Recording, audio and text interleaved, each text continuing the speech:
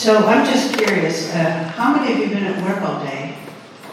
Have you been and here you are with so much energy. Where do you get your energy? You've probably been up really early, right? And still you come to the temple and you have energy to glorify Kṛṣṇa. I am so impressed by all of you. Thank you so much. It's very hard to do. That you put Kṛṣṇa in the beginning, you put Kṛṣṇa in the end, you sandwich it in with your work, but good for you. Your destination is guaranteed. You will go back to Godhead in this lifetime if you just continue doing this. Very impressive. So, I'm going to speak a little while, and then what I'd like to do is just stop and let us chew it up, discuss. Because the more we discuss a topic, the deeper and more complex it becomes. It's like chewing a mango. It becomes more sweet the more we chew it. So, first of all, I wanted to ask, what did you find interesting about the topic, title of tonight's talk? Obviously, you must have read that we were going to have a talk title or something. The title was, what? Attraction and envy in relationship to Kṛṣṇa. What was attractive to you about that? Why did you want to come and hear about that? Anybody?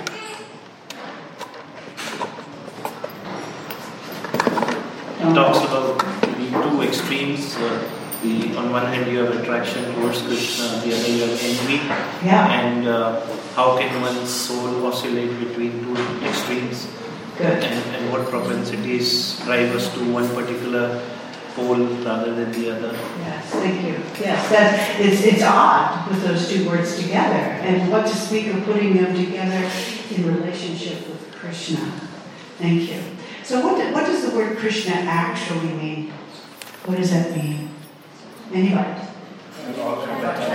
The all-attractive one. Yes. The one that everyone is attracted to. And what makes Kṛṣṇa the one that all living beings are attracted to? What is it about Kṛṣṇa that is attractive? It's still your turn. What makes him attractive? Possesses all the opulences. Okay. Anything else? Good answer. He's been reading, right? Listening to. So, what kinds of qualities that are attracted to that we are attracted to? Wealth, fame, beauty, strength. Strength, beauty, what was it? Fame. Wealth. Yeah. So while some of us may have those, are you raising your hand? Yeah, he's a Bhakta Vatsala, that is the most attractive for the devotee, is like a life and soul for the devotee because he is a Bhakta Vatsala. Okay, what does that mean, being a Bhakta Vatsala? He is a protector of the devotees in any circumstances, whether you are fallen or elevated. Yes, that's sweet.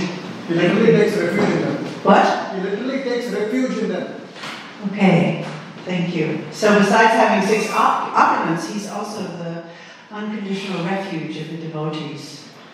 So while some of us may have a few of these qualities in our personality, Kṛṣṇa has all of them completely in full at the same time. For example, we might find a person in the material world who is wealthy, maybe wealthy, famous, beautiful, and strong.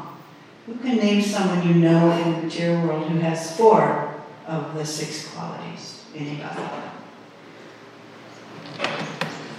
There are people who they may have fame, wealth, beauty, and strength. You might have. Where would you see somebody like that?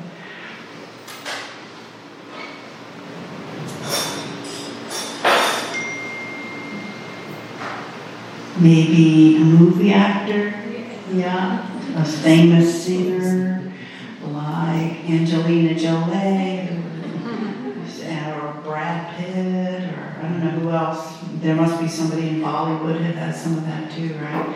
So that's a lot of opulences when you think of 4 out of 6. It's amazing. But although you'll see somebody like that, a movie star, they might be beautiful and strong and wealthy and famous for a period of time. They're limited by the time factor that destroys all material beauty and strength after some time. And even so-called famous people, they're forgotten. They're forgotten in due course of time. I know in my parents' youth, my mother's 91, so she was young in the 1940s. That was a big thing.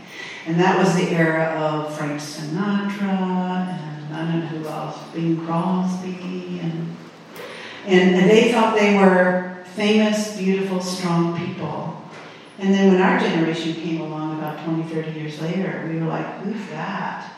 Who's that? And even when they showed us movies of these people, we were like, ew, they're not even attractive to us.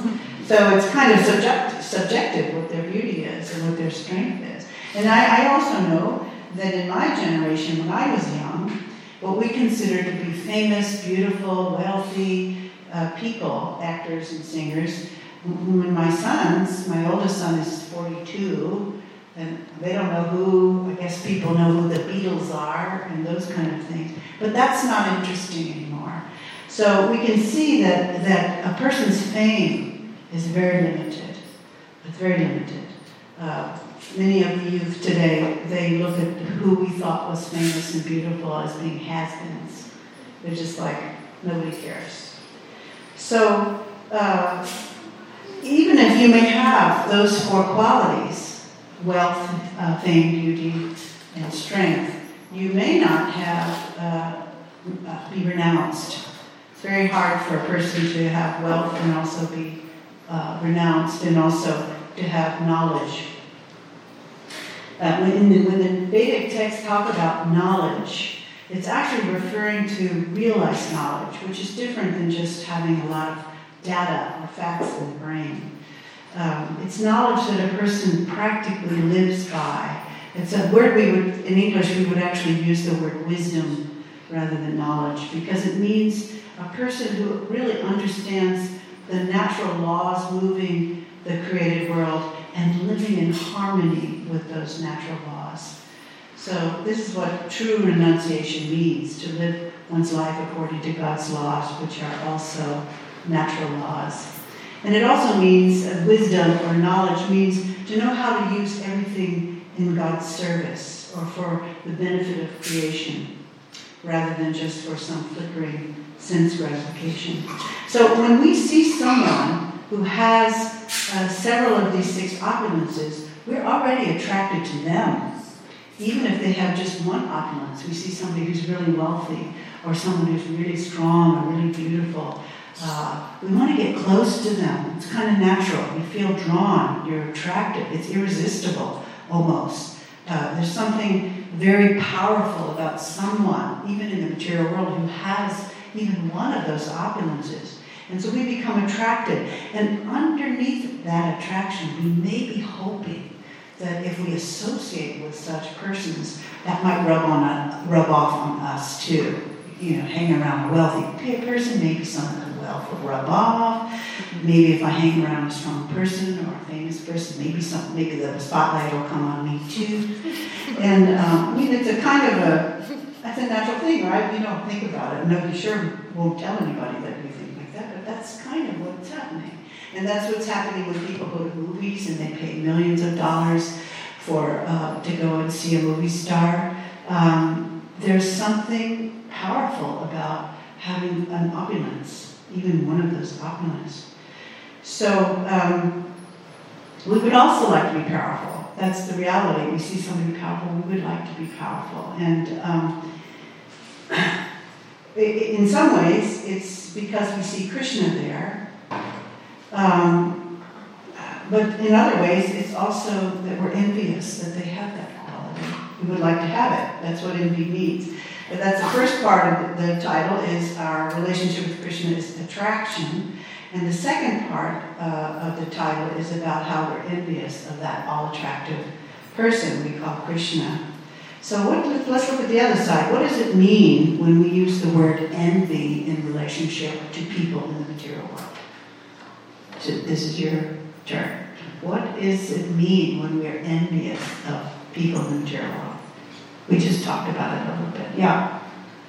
Well, it's different to jealousy. If I'm jealous of something, I may be able to attain that if I do certain things. But if I'm generally envious of something, it's something I know that I'll never be able to attain. Okay, that's an interesting clarification. Never thought about it that way. But either way, you kind of want what somebody else has, right? Yeah. Whether you can attain it or not. Yes. Kind of thinking. But envy, you'll never be satisfied. Jealousy, you can overcome. Right. Okay. Well, I hope so. We hope so. So we want something that somebody else has, and we can also apply this notion to this three-personality of Godhead. We try to imitate God either by aspiring to acquire His opulences in separation from Him, not acknowledging Him, or we're attracted to someone who possesses Krishna's opulences without giving credit to the source of those opulences. We don't make that connection. We're just looking at the opulence in the person, or we aspire for them, but we have no interest to glorify the source of those opulences. So I said a moment ago when we were talking about attraction that we might be hoping that by associating with such a beautiful, famous, strong, renounced, knowledgeable, wealthy person, that some of that will rub off on us. And we become enamored thinking that this person is very great because they are famous or wealthy or beautiful.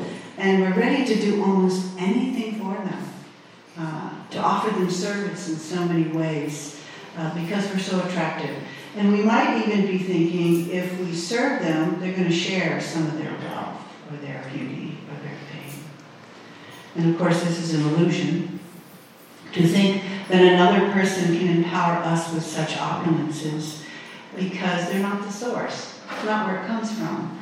So, it's like going to, a tree and trying to get water out of a tree. It's not the source. The water's coming through the roots, but if you want to get water and have direct water, you need to go directly to the source of that water. Because the tree may be getting water, it may be flourishing because it has water, but it isn't the source. So in the same way, we cannot get that opulence or any of those opulences by trying to serve something other than the source. So underneath all of this envy is the fact that we tend not to give credit where credit is due. We forget to acknowledge and be grateful for whatever wonderful thing we see in creation. We don't say thank you, or we glorify the source of the wonderful things. We may go to a park, we may go to a beach and see the beautiful ocean and the beautiful flowers and trees, and completely forget who's the creator of that. Where do they come from? Yet we want to enjoy those things separately. So Krishna says in Bhagavad Gita that I am the ability of man and woman, and I'm the source. If it weren't for me, this person would not have such opulences, and I can take them away at any minute. That's how fragile we are. We may be very proud that we are wealthy, or we're very knowledgeable, or we're beautiful, but Krishna in a moment can take those away. We're just so fragile. And nobody else can say that they give another person their abilities or opulences to Krishna. So let's talk about what other ways we are envious of Krishna. There are other ways. Think of other ways we are envious of Krishna. There's 3 primary ways that we envy Krishna in the Srimad Bhagavatam. See if we can name some.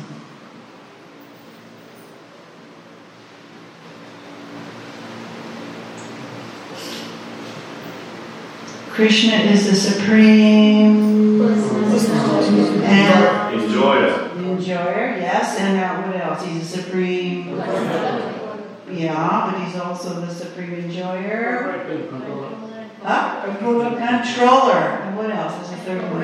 Proprietor. Proprietor, that's kind of the owner. He's also the friend of everyone, right? He's the friend of everyone, so he's the supreme controller. So, first let's talk a little bit about Kṛṣṇa being the ultimate controller. Most of our waking lives, all of us are using our minds, thinking about and making plans to try and control in so many ways. Right from the moment you wake up in the morning. We can think. Let's think together how on a daily basis we are all busy trying to control in so many ways, just to live our lives. What are we trying to control in our lives? It's open for guessing. What do we try to control when we first get up, every time we get up in the morning and we have our day? You've all been at work all day. You must be controlling quite a bit. What happens if your car doesn't start? What happens if you don't pay your rent? What happens if there's nothing in the refrigerator? I mean, who puts all that there? You just sort of, depending on Kṛṣṇa, and it's going to show up in your fridge or somebody's going to pay your rent? No. I mean, we make that happen, right? And we have to think about how we're going to get that money so that we can buy all that stuff, so that we can control our life. For what reason? Why do we do that? Why do we work really hard to make money? Why do we do that? What happens if we don't? We die. Would you? Well, you will. Would you? Well, I don't know. Have you tried it? No. Okay. Plenty of homeless guys who are not working in there somehow living. I don't know how they're doing that. But I mean, that's the point. We're afraid that we would die. We would be afraid that if we don't make money or we don't work hard, we may have to live in a circumstance we won't like. I mean, you may live somewhere. You may have to live in a tent. You may have to live in the back of your car. But we're afraid that if we don't work hard, we will have to live in circumstances that we don't like. We might have to even go to another country if we don't work hard. I bet, right? I don't know. I'm living in America, and we have lots of Indians who are there working, and they know if they don't work, their visa is up or something. Right? So there's this pressure all the time that I better make that happen because my life is dependent on it. My family's life is depending on it. So the mind is underneath everything we do. There's this notion that I'm searching. How can I work? How can I work in order to make enough profit for myself so everyone related to myself, my family members, and the people I care about, I can take care of. And why do we want to take care of ourselves and everybody? Why do we want to see that our family is taken care of? To see them happy. What? To see them happy. To see them happy, yeah, that's absolutely right. We can't be happy if we see our family not happy, right? It's very easy for your family to make you not happy if they're not happy, right? Just your kids are not happy, you know that if they're not happy, the wife's not happy, the husband's not happy.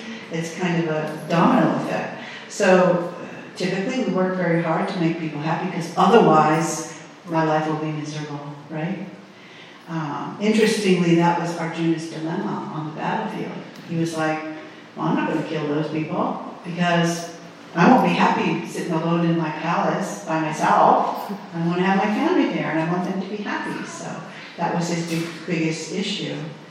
And even if we're not searching out how to gain wealth, we're making all kinds of plans to secure even a little comfortable situation. Even the poorest person who's living in a plastic bag, plastic tent on the side of the road, he has carved out a little spot for himself, maybe sweep the ants a little bit, he has a little, sticks and making it, because he wants to have his own space. It's kind of a natural thing.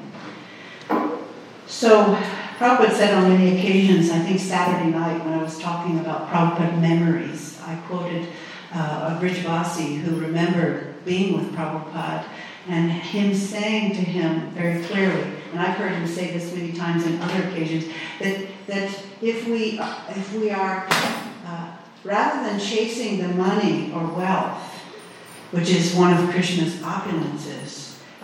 Rather, we needed to be chasing love for Krishna because he's the source and he can give us unlimited wealth if he chooses. If he's pleased with our devotion, money will come.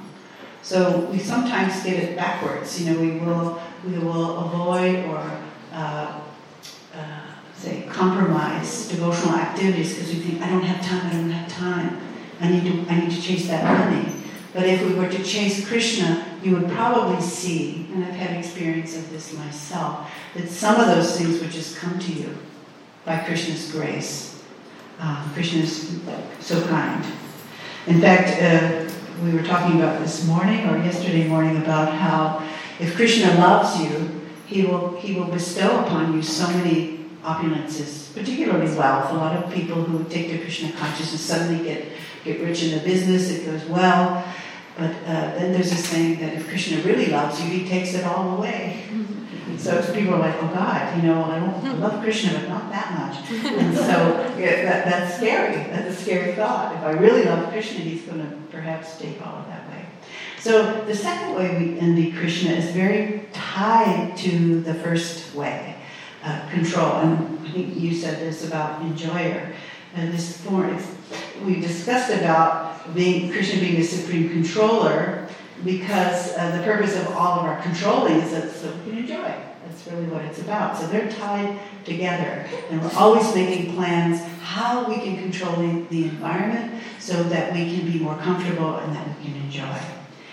Now the third way that we envy Krishna is kind of tricky because it doesn't seem like there's any problem with it at all.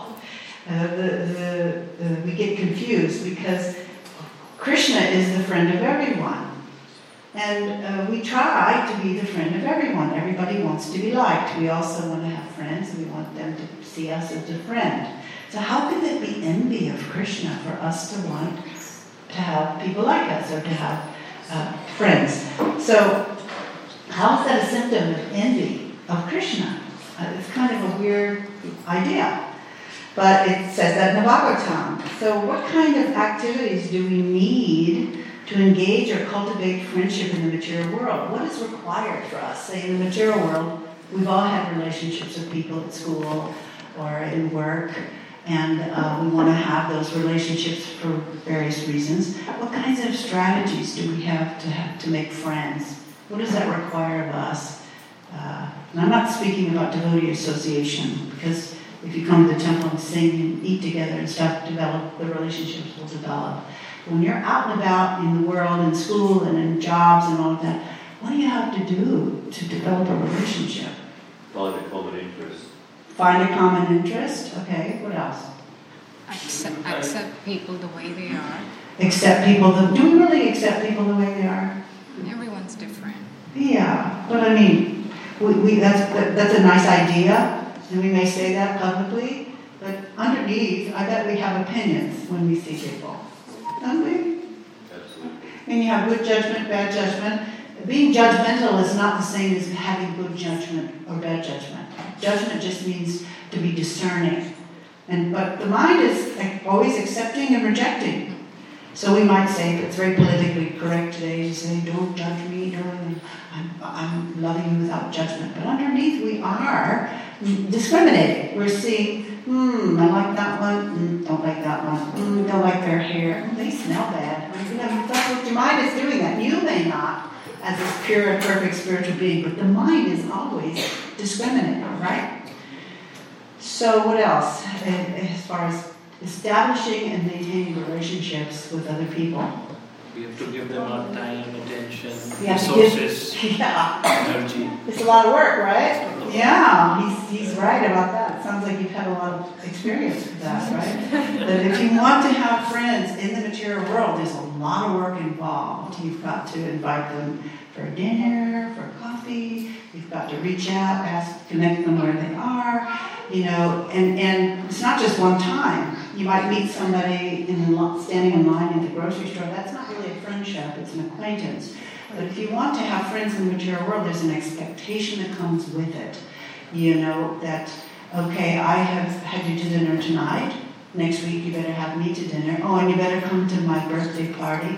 and you better give me a gift because you're my friend, right? So there's all kinds of expectations tied to that.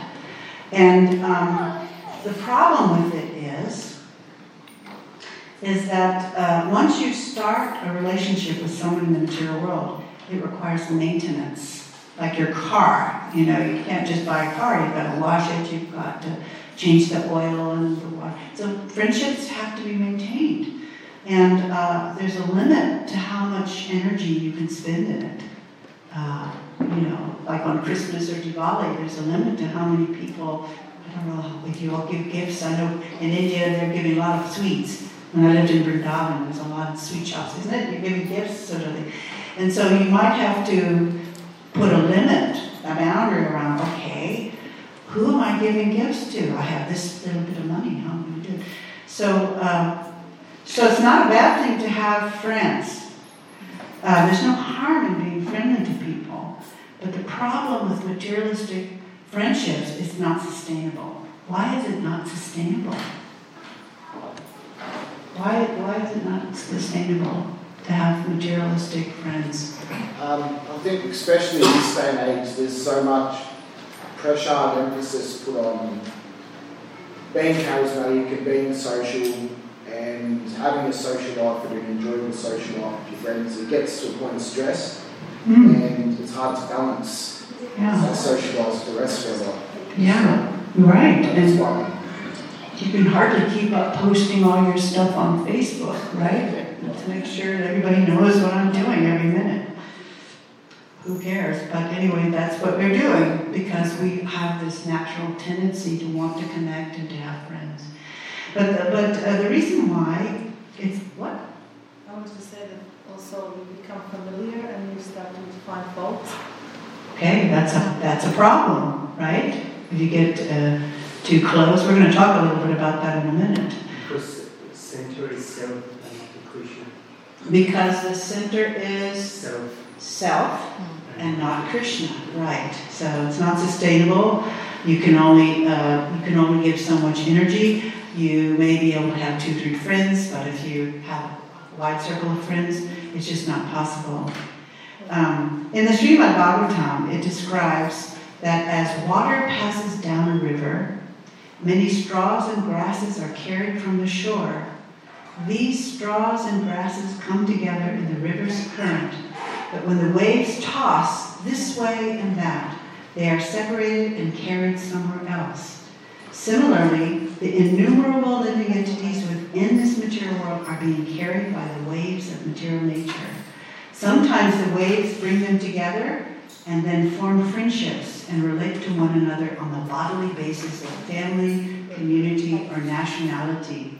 And eventually they are thrown out of association by the waves of material nature. Another analogy about mundane friendships is that people are like a clump of leaves that are floating down a stream. And when they hit a rock, the leaves all go in separate directions.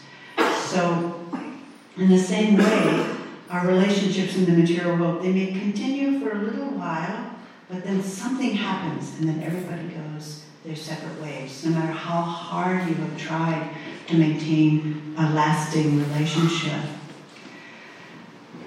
So sometimes we try to be the friend of everyone, and like you were saying, it's not possible because only Kṛṣṇa is the friend that never leaves us. He goes with us even when we die, when we pass out of these bodies. Kṛṣṇa is also going with us.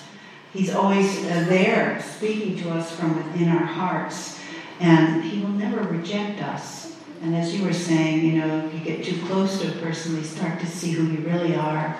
Bhaktivinoda Thakur says that there are 4 stages in relationships, and one of them is the honeymoon stage, when you see the nice parts, people are trying to show you their best side. That happens also in marriage. It happens in the Hare Krishna movement. People imagine that the new people are perfect and pure and they'll never hurt their feelings. And then you get a little closer and you start to see, when they brush their teeth, they spit on the mirror, or they don't pick up their dirty socks, or whatever it is. When you get close to people, you start to see they're not perfect. And that's okay. I think that's a good thing for us. And often, when we reach this disillusionment stage, we break up or we go away. But the next stage, if you have made a promise in a relationship, is tolerance, learning to tolerate. And when we learn to tolerate and accept a person for who they are, then true love can actually develop. But people don't often make it that far. They don't get through it.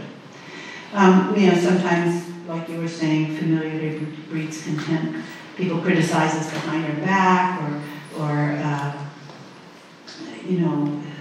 there's somebody, our friend is associating with somebody that we don't like, and then we become angry.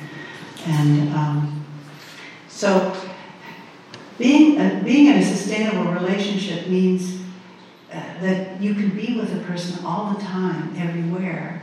And that's not possible because we're limited. It's just not possible.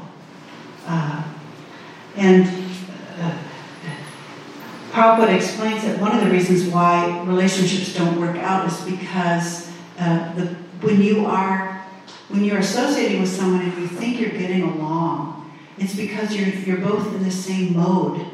So people who are in the mode of goodness, generally, while they're in the mode of goodness, they're very agreeable. But because the modes are changing, goodness, passion, and ignorance are all the time fighting for supremacy, you may wake up the next day and the person is in the mode of ignorance. And you're still in the mode of goodness, and you're like, somehow or other you're not communicating. Or passion and ignorance, or goodness and passion. Prabhupada says that when you're not getting along, or when you're finding friction, it's because each of you are under a different mode of nature. And it's really the modes that are conflicting. It's not you. It's just you're riding on the modes of nature. And that's creating disharmony. So, a real friend is a friend that is trying to help their friend reestablish their forgotten relationship with Kṛṣṇa. That's a real friend. Is someone who is not trying to attract you to them, but to help you have a relationship with Kṛṣṇa. And parents are good at this. Responsible parents are good at this because generally young children are under the mode of ignorance. And if parents are, it's really hard to elevate children from the mode of ignorance. And so often parents who are in the mode of ignorance themselves will just indulge them because it's too hard with all the nagging and, the kids want this and the kids want that. But a parent who is situated in the mode of goodness or even the mode of passion, they know if my duty is to try and elevate them a little bit closer to God.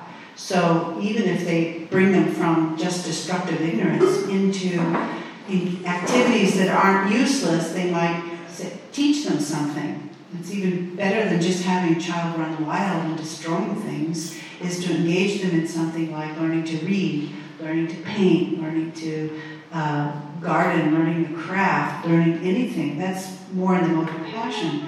In the mode of goodness, then a parent might try to engage them in devotional activities or teach them something. And in this way, they are the real friend of the child, even though the child may not appreciate the parents are elevating them. It's a tug of war in some ways, because as long as we are under the influence of material energy, we will have this struggle because we're envious. The modes of material nature are all the time competing and trying to undermine our love for Kṛṣṇa. In fact, it says in the Bhagavatam that we really do need to ignore the mind in order to listen to the heart, because the mind is always telling us not to serve Kṛṣṇa. So I'm going to stop here a minute. I'm aware of the time. I know it's late, and I know you all are probably tired too, and wonder if there's a question or a comment or a reflection you have about these three ways we elevate Kṛṣṇa, and that we are simultaneously chanting, Kṛṣṇa, please engage me in your service. And at the same time, we're like, gosh, I'd like to just eat and sleep all day. Yeah. What would you advise in a situation like... Can you speak a little louder? I work in the work, and then I'm not... The people don't know that I follow Krishna consciousness. However, I have to still work with them, and there is a lot of maybe envy. I'm not sure. Backbiting, gossip. Not so much that, but just perhaps not. They don't like me. They don't like you. Okay. That's unfortunate. What would you advise? I don't want to really tell them that I'm a Krishna conscious person. I go to temple, but I still have to work with them. It's just a situation I cannot tell them. And so your question is, how do you survive in a situation that is hostile? It sounds like it's hostile. Very hostile. That people are hostile, and are they hostile with each other, or are they hostile with just you? It's just two people against me. And you don't know why? I know, because they're not Krishna conscious, because they're very ignorant. Right. Well, Prabhupada said we shouldn't disturb the minds of the ignorant.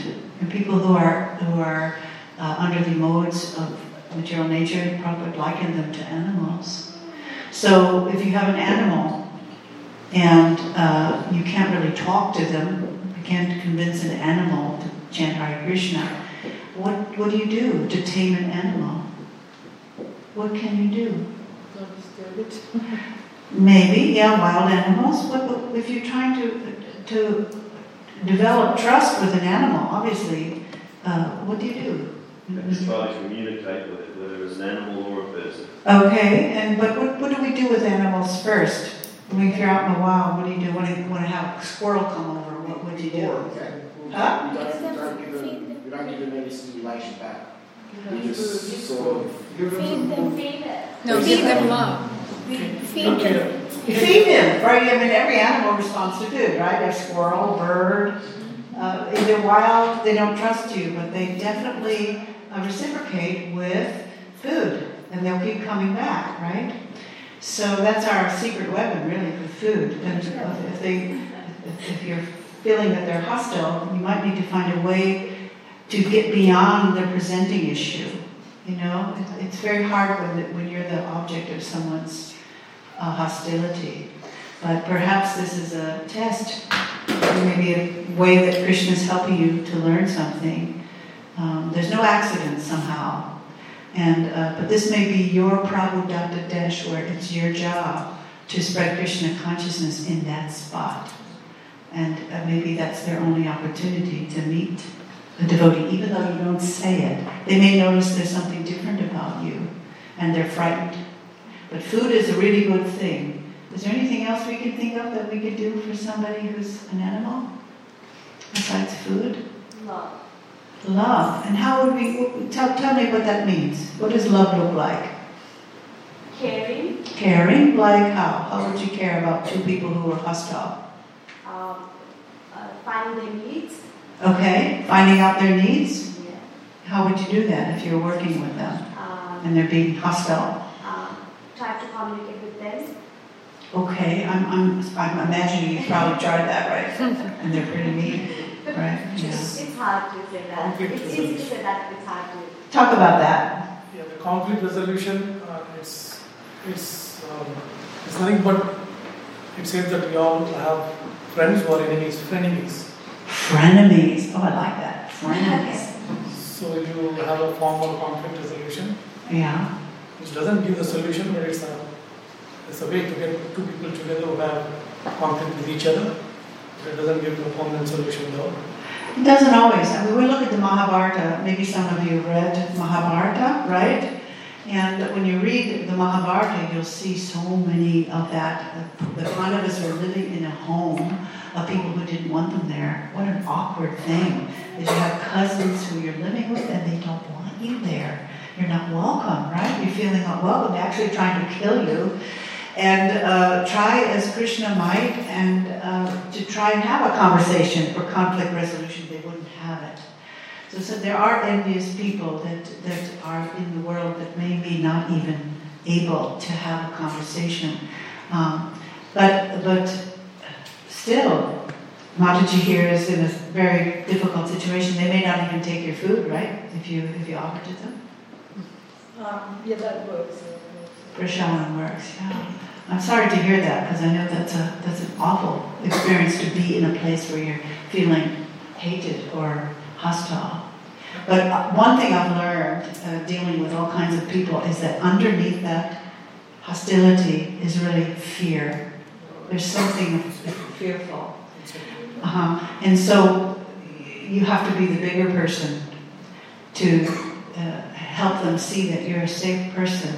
And it may well be when they say nasty things to be able to engage it rather than run away. Because we tend to want to shut down because we feel rejected. Especially when I go room to room, sometimes you go, get out, we don't want a chaplain in here, I don't know, they'll just kick you out. I know you people, I don't want anything about God or religion or anything. And instead of running away, which is what I want to do, because I'm so exalted, is that I will play with it.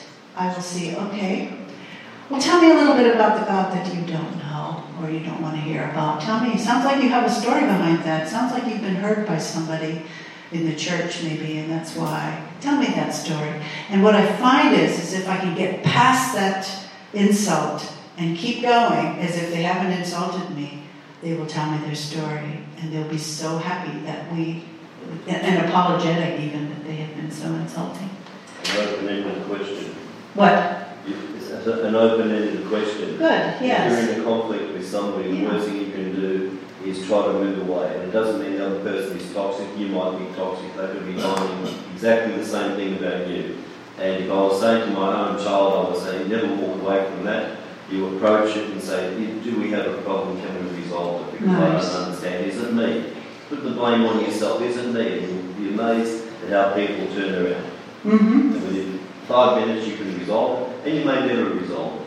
Oil and water sometimes don't mix, but at least it's out in the open and you're not thinking, because the mind is your enemy. True. If you're in a close vicinity with somebody you're not getting on, I couldn't think of anything worse.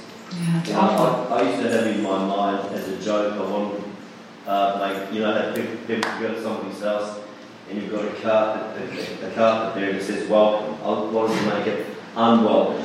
Yeah. Or skull and crossbones, because it's sometimes better to keep people out. Yeah. And you don't want everybody in anyway. And if you have to be artificially inclined to make friends with somebody believing they're not worth it, it's not worth it. Well, it sounds like you have plenty of experience. It's not worth that energy. Yeah. You know, it's not. And if you want a friend, be a friend. That's the best place. Okay, that sounds like a bumper sticker. You want a friend for you, or a t-shirt, right?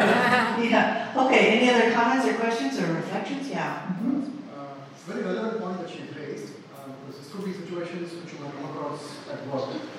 From my experience, I've noticed that if somebody's sort of hostile towards you, not very friendly attitude towards you, if they run into a work-related problem and you can help them out with that, that might reverse the relationship and help them foster a good relationship.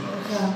So that is the other concern. To try and find a way to help. Set aside your hostilities and ego aside. And try to help that person out. Give them suggestions that might help them figure out the problem.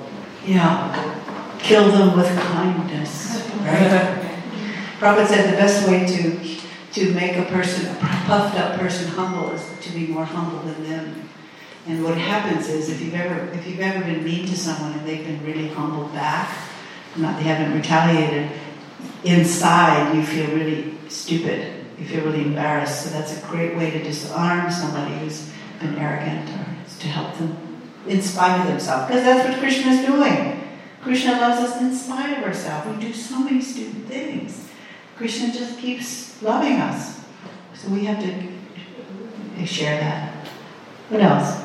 Any other thoughts? Yeah. You have to speak up because we don't have a... I'm just asking a general question. I was talking to one of my friends. Loud. I was talking to one of my friends, and she don't know that I totally converted into vegetarian, not eating any egg or meat. I don't eat meat before, but I used to eat egg, but I stopped that one too. I'm not giving egg to my kids also.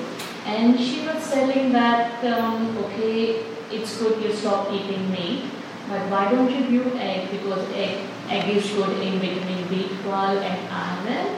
But okay, I didn't reply the answer, but so I was not what I have to say is like I don't want to go back eating egg, but I was having a worry like how like is it going to cause problem if you are having the Is it causing problems not to eat eggs because I missed that last part?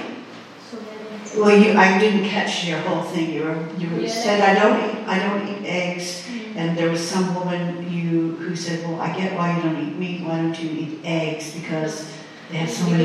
Because you're like you're eating plant-based, and your body needs vitamin B12, which is essential for energy. Like one of the basic energy. Like if you don't have vitamin B12, you will be weak and you will be tired. And so your question? And she's telling like for the kids' development age, it's until they reach certain age, vitamin B12 is important. So I don't know like, and she's saying none of the plant-based have vitamin B12. So you're asking me whether you should eat eggs or not? No, what could be the supplement like? Buy B12 supplement, that's the best idea. Right, well, eating eggs is not the solution. Whatever it is, it's not. And I'm not a nutritionist myself, but I do know that pretty much everything nourishment you can get is in ahimsa milk and ghee, vitamin D. And I know that when you eat green vegetables, that supplies vitamin K, but it doesn't give you vitamin K2, which you absolutely need to have healthy gums and teeth and all of that. And the only way you can get that is through dairy, particularly ghee and ahimsa milk. And so people live on milk. You know that from India. Elders and young people, children, because they know everything you need is there. So I don't think eggs I don't think that's an issue for someone who's eating a balanced yoga diet. Khichdi pretty much is a balanced thing too. Fruit. I wouldn't worry about it. There's a lot of reasons why we don't eat eggs, but people do ask that question. What's wrong with eggs? They're not fertilized. They're just, what's wrong? It's like you're not killing anybody. Do you get that question sometimes from people who say, why don't you eat eggs? And I told my grandmother, who's no longer living, and she said, you totally ruined my attraction for eggs when you told me this, but it totally is.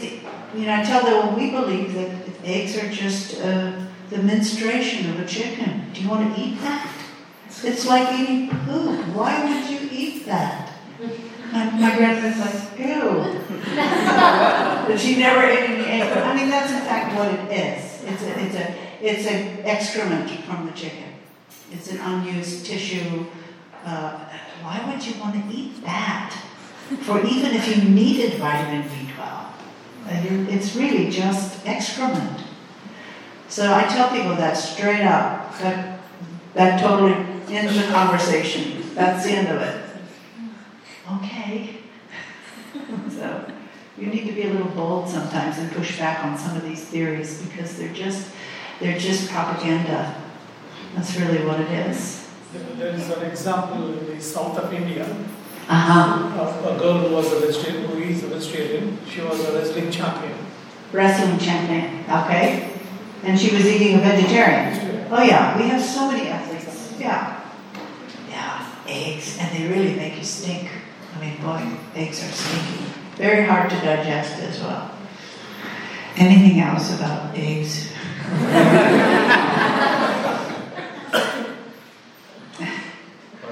One question about envy. Envy, yeah, okay. As you said, we have to reach a point where we are not envious of Kṛṣṇa. So let's say a lot of devotees are not envious of Kṛṣṇa, but how do we develop a state where we are not envious of other devotees also? Because let's say we live in a very competitive world, and even in spiritual life sometimes there is competition. How do we not be envious of other devotees? Let's say we are not envious of Kṛṣṇa, but how do we not be envious of devotees? That's a really good question. And we may be talking a little bit about that tomorrow. But we need to understand that Kṛṣṇa has a very personal relationship with each of us. And he has always had a personal relationship with us. And what you see going on in the lives of other people is completely between them and Kṛṣṇa. You can't now get closer to Kṛṣṇa by imitating you. I can't be you because you're busy being you. I have to be me. And I only know how to be me authentically when I am in relationship with Kṛṣṇa. So the best way to give up envy of other people, to understand, well, Kṛṣṇa's doing something special in their life, I don't know what it is. I mean, I'm only looking, if I'm looking at your life or your life, I'm just looking at a little picture frame of a whole life. So I have no entrance into the private, personal relationship a person is having with Kṛṣṇa. And so that's the best way to relieve yourself, is say, I really don't know what's going on there. He's gotten an opportunity. I didn't get that opportunity. Kṛṣṇa hasn't also guided me to do that. And so until Kṛṣṇa guides me to do that, or I feel inspired by Kṛṣṇa to do that, that's not mine to do. Just because something needs to be done doesn't mean that that's yours to do. There's so many things. So the best way is just to cultivate your relationship with Kṛṣṇa and find out, Kṛṣṇa, what do you want me to do? And give me the courage to do it.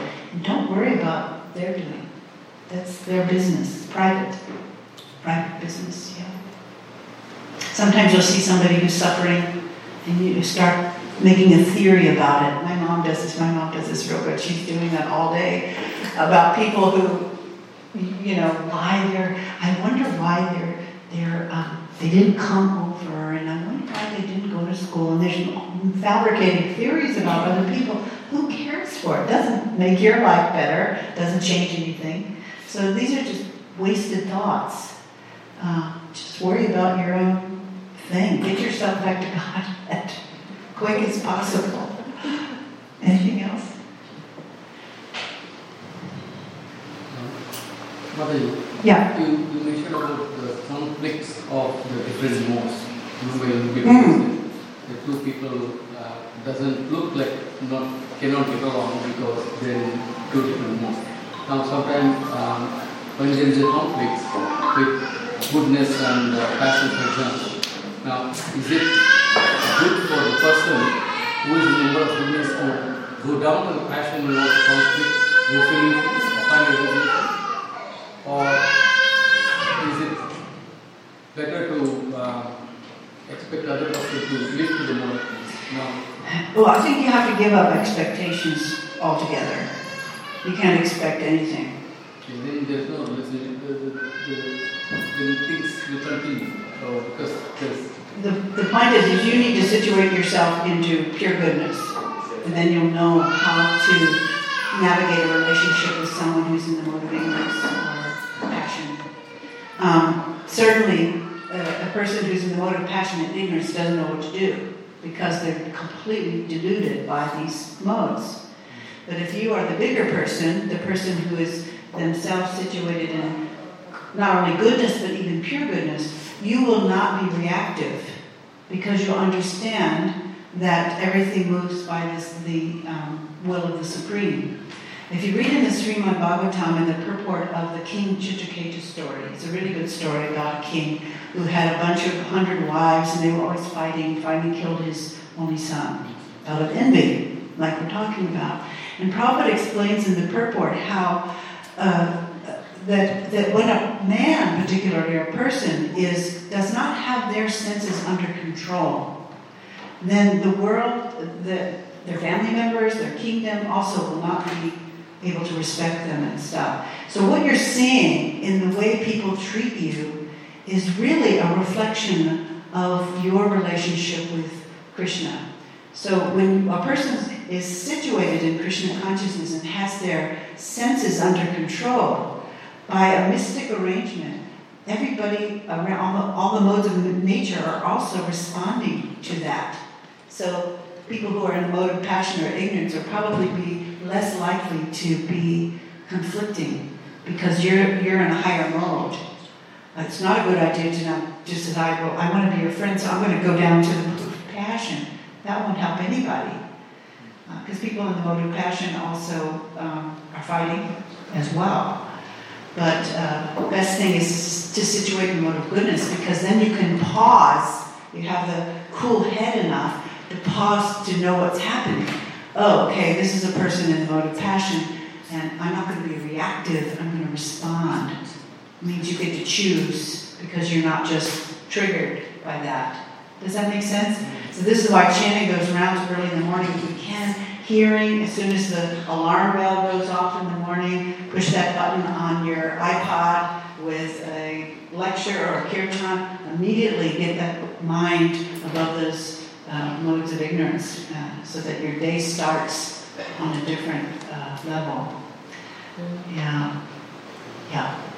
Linked to that point, Mataji, Hare Krishna, meaning if you're striving to be in the mode of goodness and you're able to let go and you don't have resentment or angst against someone who's not of a compatible frequency with you, but it's affecting you for some reason. Maybe because we are not in pure, meaning I'm not in pure goodness, striving to get there, or goodness at least.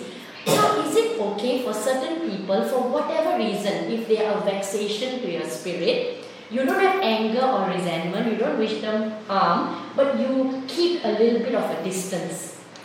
Like although they try, sometimes people for whatever reason like being in your space, and this applies to devotees and non-devotees, but is it okay if for whatever reason maybe we are not strong, resilient enough in our bhakti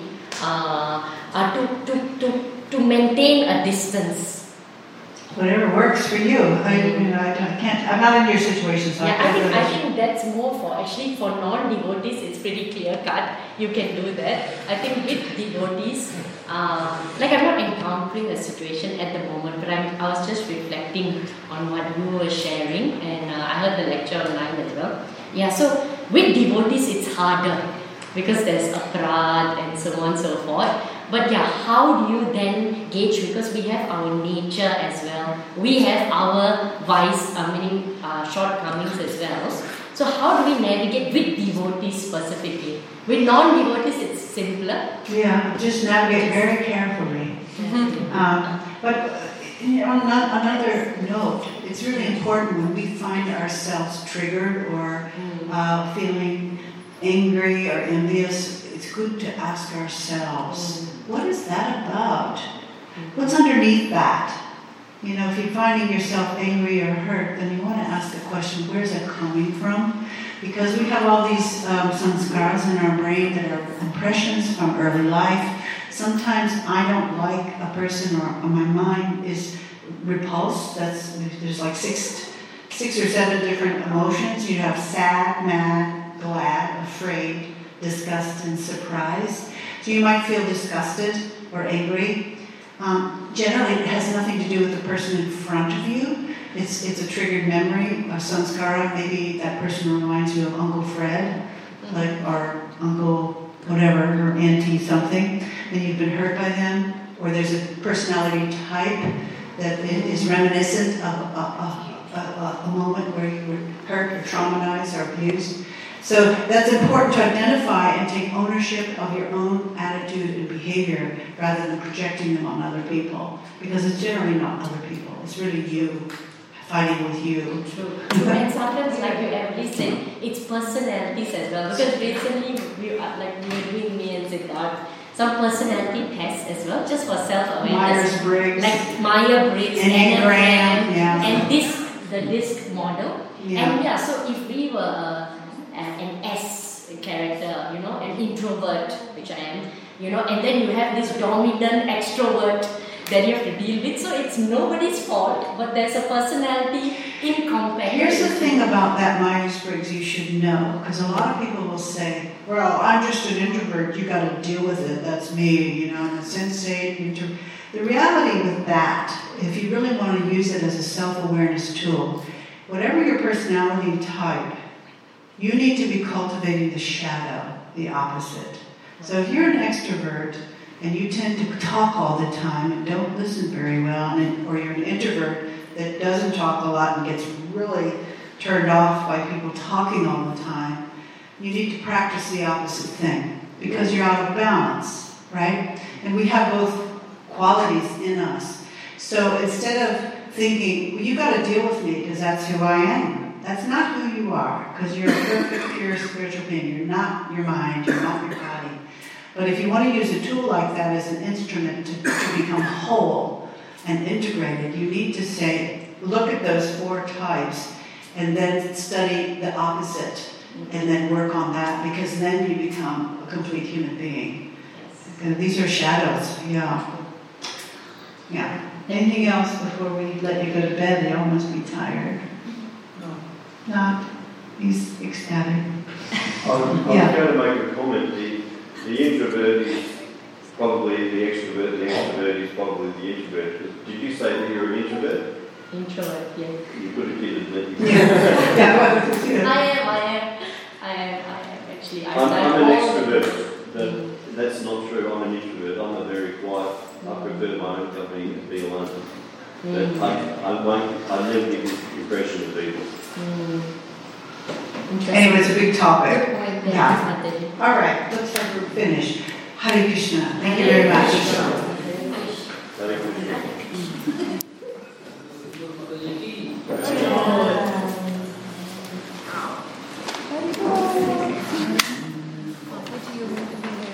I am.